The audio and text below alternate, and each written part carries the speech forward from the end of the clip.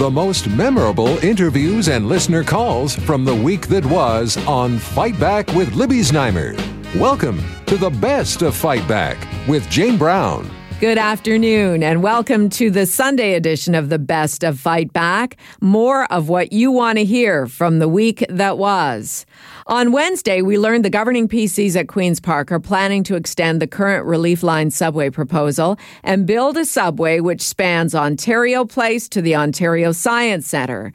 And Premier Doug Ford claims they can build the much longer line 2 years sooner than the current plan. Ford also revealed a plan to build the Yonge North subway extension from Finch to Richmond Hill, plus a 3-stop Scarborough subway extension and an extension of the Eglinton Crosstown to Pearson Airport. All this was announced without fully looping in Toronto Mayor John Tory. Libby Znaimer spoke with NDP transit critic Jessica Bell, Toronto City Councillor Mike Layton, and Transportation Minister Jeff Yurek about the new $28.5 billion transit plan. Well, there's a number of things that we are putting forward. We can amortize the cost, so it makes it easier to put more money into our investment. We can streamline the process to make utilities put us as a priority project. But we're also going to be using different technology on the Ontario line to start with, which means we don't have to dig as big as a hole in the ground. We're using a lighter car, which we can move much faster and therefore move more people, and a different rail than the current heavy track that's in the old subway station. That's old technology. So if we can utilize the newer technology, we're able to actually build it faster and come in at a cheaper price. In terms of the city and the mayor, he said that he was not even informed what would be announced. Is that right? And why did it happen like that? They've been very much a part of the process. Mayor Tory is on the same page as us. We both want to build transit. We're both focused on the rider. And, we're going to continue to work with them. It's a great partnership we're reforming, and it's going to continue as we build these 4 new projects, but also as we continue with the upload. Let's bring in Jessica Bell, who is the NDP transportation critic. What do you make of these plans? I mean, on paper, they look amazing. This is what we do know. We know that the City of Toronto has spent many years coming up with plans and over $200 million to build important projects like the Relief Line. Now that Doug Ford has come in to upload the subway and start from scratch again, we now know that transit planning has been set back. All we have now are lines on a map. That is not going to improve transit riders' commute anytime in the near future. They're saying that they're going to keep the existing plan, Pape to Queen, and get it done quicker and expand on it. I mean, if they deliver on that, what's the problem with it? Well, this government makes a lot of announcements, but when these announcements see the cold light of day and experts and planners and the TTC get to look at them and really do that important number crunching, the plan doesn't often add up. And I fear that all the work the city has done on planning and moving forward and doing the environmental assessment, that's essentially been thrown into a garbage can, and we are starting again. And what that means is that projects like the Relief Line will be delayed. I have a hard time seeing it other than that, because that's what happens when you start again. Let's bring in Councillor Mike Layton. What is your reaction to this announcement? Well, if I had to put it in terms of an announcement on the TTC, it would be, please expect further delays. This is another one of those times when a senior order of government has said, scrap what you've been working on, pencils down, hey, I got a new idea. Have I got an idea for you? Someone's drawn on the back of a napkin yet another transit plan for Toronto, and they're saying we can do it in less time, we can do it for less money, we can get this done for you, and what a great dream this would be. Subways and a transit system isn't built on the back of a napkin. It's advised by experts. You put time into considering and into designing and into the design of these things before you start making promises that you can't possibly keep. And that's what's really unfortunate. Look, we love that the Premier is talking about funding transit. Just fund the right transit. We're halfway through planning some of these lines. Let us finish them. Look, if you ride public transit, if you drive on a Toronto street, you know that we need to make enormous investments in public transit. Now, that might not always mean a subway in all locations. It might mean underground in some, above ground in others. But you got to agree with the one thing, that we shouldn't have further delays. We have had debate on these items. We will have debate again, but we need to move forward with plans, not scrap plans altogether, waste the money that's gone into them to start anew, only based on these very weak and transparent promises that we're getting from the Premier now. That was NDP transit critic Jessica Bell, City Councillor Mike Layton, and Ontario Transportation Minister Jeff Urich. I'm Jane Brown, and this is Zoomer Radio's Best of Fight Back. If you're an investor who's feeling a bit bewildered by the ups and downs of the market in recent months, you're not alone. The signals we're getting have been confusing, with some showing growth, some indicating a slowdown, and some who say we're headed for a possible recession. Senior investment advisor Alan Small of Alan Small Financial Group with Hollis Wealth stopped by to tell us what's really going on. A few years ago, the limits for RIF payments, that minimum withdrawal amount, was reduced. Now it's somewhere, I think, around 5.5% that you have to take out starting at age 72. And now, I guess, not good enough. A lot of people were still saying, why, like you say, does the government dictate how much we need to withdraw from our savings to live? And so they've come up with this new way to defer more of your savings to a later age. You mentioned it is 25% or up to $150,000. Right. You're right. There's that maximum. There's that maximum. They always put a maximum in there. And, a lot of people that I meet, or the investors I meet, deferring that to age 85 and then taking that out a life annuity at that point. So I guess for the most part, in my opinion, the people that I meet and talk to, they still, for the most part, drawing on their money. I agree with you. I think there should be some more flexibility in how you draw it when you take it out.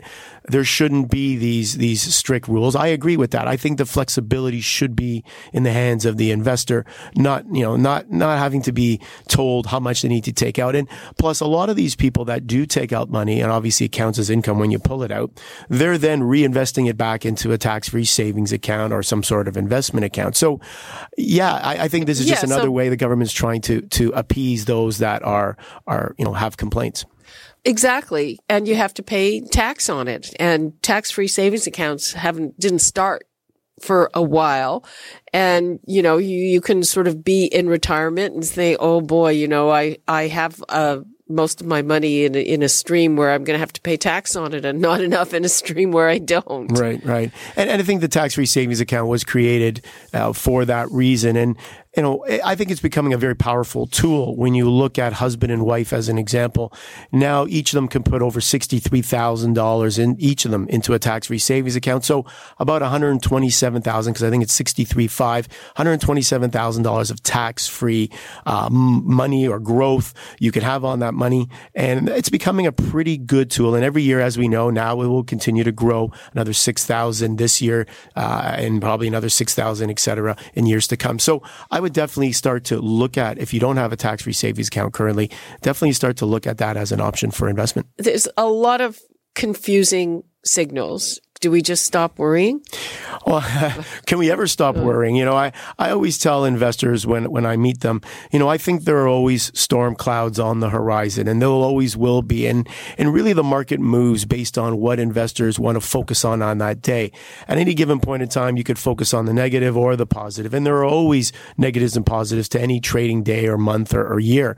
So I think right now where we're at is kind of back at the all-time highs that we set back in the fall of last year. There are definitely some mixed signals. We know that growth around the world is slowing down, but we also know that central banks are realizing this, and that's why they've stopped raising interest rates, at least for the foreseeable future. And the market has responded very favorably to that. We also know that there are a lot of negotiations going on right now, trade negotiations between Canada and the U.S., U.S. and China. Obviously, those are the two main ones that really affect us every day. But also the U.S. just yesterday yesterday, threatened to put tariffs on European goods. So these are all things that affect the market as well and will affect the markets going forward. So unfortunately, we have to have one eye on the markets and one eye on the political environment because they both together, kind of paint the picture as to how the day will go on any given day. Is there anything you want to leave us with for today? Well, I would say, if you're an investor today, I think you want to be cautiously optimistic. I think the markets can move higher. Unfortunately for us investors, a lot will be dictated by the political environment, what happens in politics, whether it's in Canada or the U.S. or China or Europe. The world's a very small place. We all intertwined. And I just think that, do not be afraid of this pending recession that some people may be hearing. I don't see a recession coming anytime soon, but it's obviously, anything is possible. You just want to buy good quality investments and you want to hold them and then obviously sell them when they reach your targets and, move on. That was Senior Investment Advisor Alan Small of Alan Small Financial Group with Hollis Wealth. You're listening to the Best of Fight Back. I'm Jane Brown. With the last remaining ISIS stronghold now defeated, many countries, Canada included, must face an uncomfortable reality. There are people who have joined or supported movements like ISIS or Al-Qaeda who are now coming back to this country. Who are these individuals and how many have made it back to Canada? Libby was joined by terrorism expert Alex Wilner, an assistant professor of international affairs at the Norman Paterson School of International Affairs at Carleton University and a Monk Senior Fellow at the Macdonald-Laurier Institute. We've compiled a data set of 95 individuals, and we've provided biographical detail of those 95 individuals. The data set itself, which is built on open source information from media, government sources, etc., stretches back to 2006 and ends in 2017. So basically, we've collected information on 95 individuals who are known to or are suspected of having facilitated, participated, supported Islamist violence or of being radicals between that in those 10 years. So basically, it captures the rise and fall of ISIS, but it goes right back to the Toronto 18 case as well. Do you have a good fix on how many people are actually in the country right now? The reports that we have, and these are open source reports that are corroborated by government, the government figures suggest about 190 to 250 overall. At one point, traveled overseas. Some of these are fighters. Some of them are individuals, including minors or women, who went to ISIS-held territory for reasons of building the so-called caliphate, right? So a whole mix of these extremist travelers. And then the corroboration is about 60 individuals have come back to Canada of that total number. Okay, so 60 are already here. And just before we move on to more substantive things, do you have a fix on how many people want to come back? That's a great question. We know that there are up to several dozens, currently being held either in prison or in intern camps by Kurdish forces or by the Turks, by Turkey. These are individuals, again, women and children, including children that were born within ISIS-held territory over the last 5 years. These individuals have a nexus to Canada. Many of them, I believe, would like to come home to Canada. The question is whether or not we let them in and under what conditions.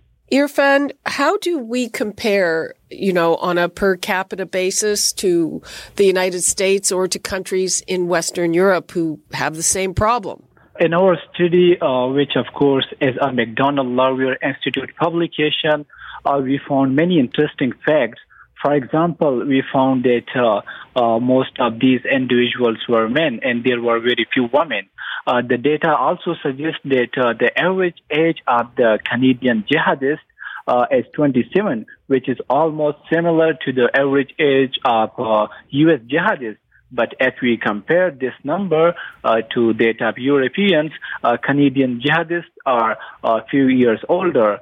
And also, interestingly, we have found that the Canadian jihadists are way more educated than those of their European counterparts. And of course, the U.S., there is not a big difference between the U.S. jihadists and their Canadian fellows in terms of education, age, and even you can say the number is also not that different. Alex, what difference does that make if they're older, better educated, and I guess more of them are men, so we had fewer women who went over to become brides of ISIS? Is that the correct conclusion? By and large, Canadians in our data set are older. They're much more educated. They have less criminal motivation before the radicalization process, and they're more ethnically diverse than their European or American counterparts.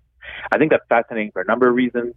There's a lot of academic literature relating age and motivation and participation in militancy. There's relationships between education and economic development and militancy. Same thing between the nexus between criminality and terrorism. And what our data is trying to suggest is that those questions have a particular Canadian characteristic, if you will, that is distinct from the European and U.S. experience. What are we left with all of this, Irfan? We shouldn't forget that many of these foreign terrorists were engaged in gross human rights violation, systematic masses, atrocities, etc., etc. But at the same time, we don't have sufficient evidence to persecute them. So the government should try to gather evidences and, of course, categorize them so that the court can deal with them according to their crimes. And what we would suggest to the government is that it should monitor the Canadian jihadists, including the returnees, be it through websites or whatever database. And also, I would like to say that a de-radicalization process is one of the most effective ways so that these extremists do not return back to terrorist or radical activities in Canadian soil. And of course, for the long-term safety, the government should introduce some policy measure to ensure that radicalization and terrorism do not expand in Canada. We should remember that a terrorist organization may die, such as ISIS, but terrorism is very less likely to die. So we should always be prepared to counter this global menace. Going into an election year, I don't think the government is keen to take this on. And if you can judge by the reaction to, for instance, the $10.5 million settlement for Omar Khadr, I don't think that they want to go anywhere near this and just kind of ignoring it, which is what they're doing now. I would suspect that will continue. The problem with ignoring it is that of the Canadians that make up these foreign extremist travelers that are being currently held by the Kurdish forces, for instance, there's a few Canadians of hundreds, potentially thousands of other foreigners. The Kurds have basically effectively said that they don't want to hold on to these individuals for much longer. And so there's political pressure from the Americans to repatriate and hopefully incarcerate some of these individuals. And there's pressure from the Kurds to potentially release them. There's also the risk of a prison break. We've seen that occur elsewhere in Syria and Iraq in previous years. The point is that there are hardened criminals, hardened terrorists being interned with no clear solution as to what to do. The most dangerous consequence of this is to have them not be reintegrated or dealt with in a legal manner, but to rejoin the battlefield in Syria or in Iraq or elsewhere in North Africa and the Middle East more broadly. So again, it's a hard place. There's no easy solution, and we're stuck between Iraq and a rock and a hard place. That was terrorism expert Dr. Alex Wilner. You're listening to the best of Fight Back. I'm Jane Brown. The Trudeau Liberals are being criticized over a decision to give grocery chain Loblaw $12 million to retrofit their fridges to make them more energy efficient. They've defended the decision by saying the money will go to upgrade systems at 370 stores and make a big dent in their emissions. Detractors argue that Loblaw is a massive corporation that makes hundreds of millions of dollars, and they can afford to pay for their own retrofits. Loblaw is also trying to win back consumer confidence for its role in the recent bread price-fixing scandal. For reaction, Libby spoke with Ryan Mallow, Director of Provincial Affairs for Ontario at the Canadian Federation of Independent Business, and Laura Babcock, President of Power Group Communications. It's just a tremendously disappointing move for from government to be helping out a major wealthy corporation at a time when small business owners across the country are still in wait-and-see mode as far as the help that they're going to get in taking on the carbon tax. What exactly are people saying? I mean, are they kind of gobsmacked by it? Absolutely. I mean, there are 4,000 independent grocers across the country. There are, restaurants with refrigerators, butcher shops. Everybody would like help in terms of, having a more energy efficient refrigeration or helping at that. It's a major cost. And so to see the government handing out the money to, one of the biggest, wealthiest companies in the country was incredibly disheartening. Laura, what kind of, would you say, is the PR impact of this $12 million? Well, the big problem with this is that it's not unusual for governments when they want to launch a new policy to take a big, high-profile company and do a photo op. That's not unusual. It's often meant to say, hey, look, the big guy's doing it. It's good for the environment. It's a good policy, and now you should do it too. That is always the way governments like to go. However, there's so many PR mistakes with this. Not only is Loblaws not seen right now as a good corporate actor in this country. We went through the revelations of the 14-year bread price fixing scandal. Yep. And then there are allegations now about tax evasion. There's their unwillingness around the minimum wage and how they treat their employees, and people are very upset about that. There's the personal wealth of the family. There's the profits that they generated in the last quarter. So this is not a company that you want to be standing next to at this moment, even if it is going to make a huge impact on the environment, the equivalent, as the government is saying, of taking 500,000 cars off the road. Great, good that it's making a big impact, but you don't stand next to a company who's got their own PR crisis when you're dealing with your own headwinds at the SNC-Lavalin affair, where Canadians are already feeling like the Liberal government is making too many compromises to their ethics in support of large companies. So this is just terribly bad optics. I think what's important for people to realize is that the federal government typically would give out $26 billion in corporate welfare. It's not unusual for them to prop up sectors and to push policies. The problem is the way that they've rolled this out, who they've rolled it out with, and the time in which they've done it. Ryan, what would you like to leave us with? Who are you really for? I mean, the small business owner, we've heard this government say it, we've heard many governments say it. That's the lifeblood of Canada's economy. And on this, they're being left holding the bag at the expense of the big businesses. So we'd like to see government, we'd like to see all parties step up in the election campaign and say, what are you going to do for small business to help them navigate through this? Laura Babcock. Well, I think that what Trudeau is vulnerable here is just with SNC-Lavalin. They might have had the legislation that could be applied, but it was a decision made by a prosecutor that said, no, SNC-Lavalin did not fit the deferred option because of how many people were involved in the history and the level of what they had been accused of. This is a big opportunity to your question about is there going to be some harnessing of this in the election against the Trudeau government. This is a big opportunity for the opposition parties and for the NDP as well around the jobs and whatnot to go after them and say, are you for small business? Who are you really for? And what kind of ethics do you have if these are the businesses that you're going to bat for? That was Ryan Mallow, Director of Provincial Affairs for Ontario at the Canadian Federation of Independent Business, and Laura Babcock, President of Power Group Communications. You're listening to the best of Fight Back. I'm Jane Brown. Fight Back with Libby Znaimer brings you comprehensive coverage of the news stories that interest you and your reaction to them on the phone. Here are some of the best calls of the week. Longtime subway rider Pat in Toronto phoned to share his views on Toronto's transit issues. This is simply going to cost us more money at the end of the day.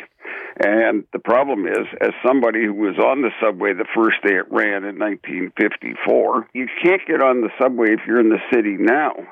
So what this is going to do, this is simply, I think, to buy votes for the people outside the GTA because the rest of us can't get on the subway during normal hours. And now, Fight Back's Knockout Call of the Week. Great calls as always, but the winner of the Fight Back Knockout Call of the Week comes from Diane in Toronto, who reminded us about the transit promises made in the past. When I was 16, I had to start taking the subway to get to university. And over the 5 years, increasing concern was expressed with the crowding at Yonge and Bloor more and more every year, and they started talking about a relief line. I am now 67 years old, retired, and they're still talking about a relief line. That does it for this week's Best of Fight Back on Zoomer Radio. If you'd like to qualify for the Fight Back Knockout Call of the Week, phone us noon to 1 weekdays at 416-360-0740 on Zoomer Radio, AM 740 and 96.7 FM in downtown Toronto. Or if you have a comment, email us at fightback@zoomer.ca and follow us on Twitter at FightbackLibby. I'm Jane Brown. Join me again next weekend when we'll round up the best of Fight Back. The Best of Fight Back is produced by Jane Brown, Michelle Saunders, Justin Eacock, and Kelly Robotham.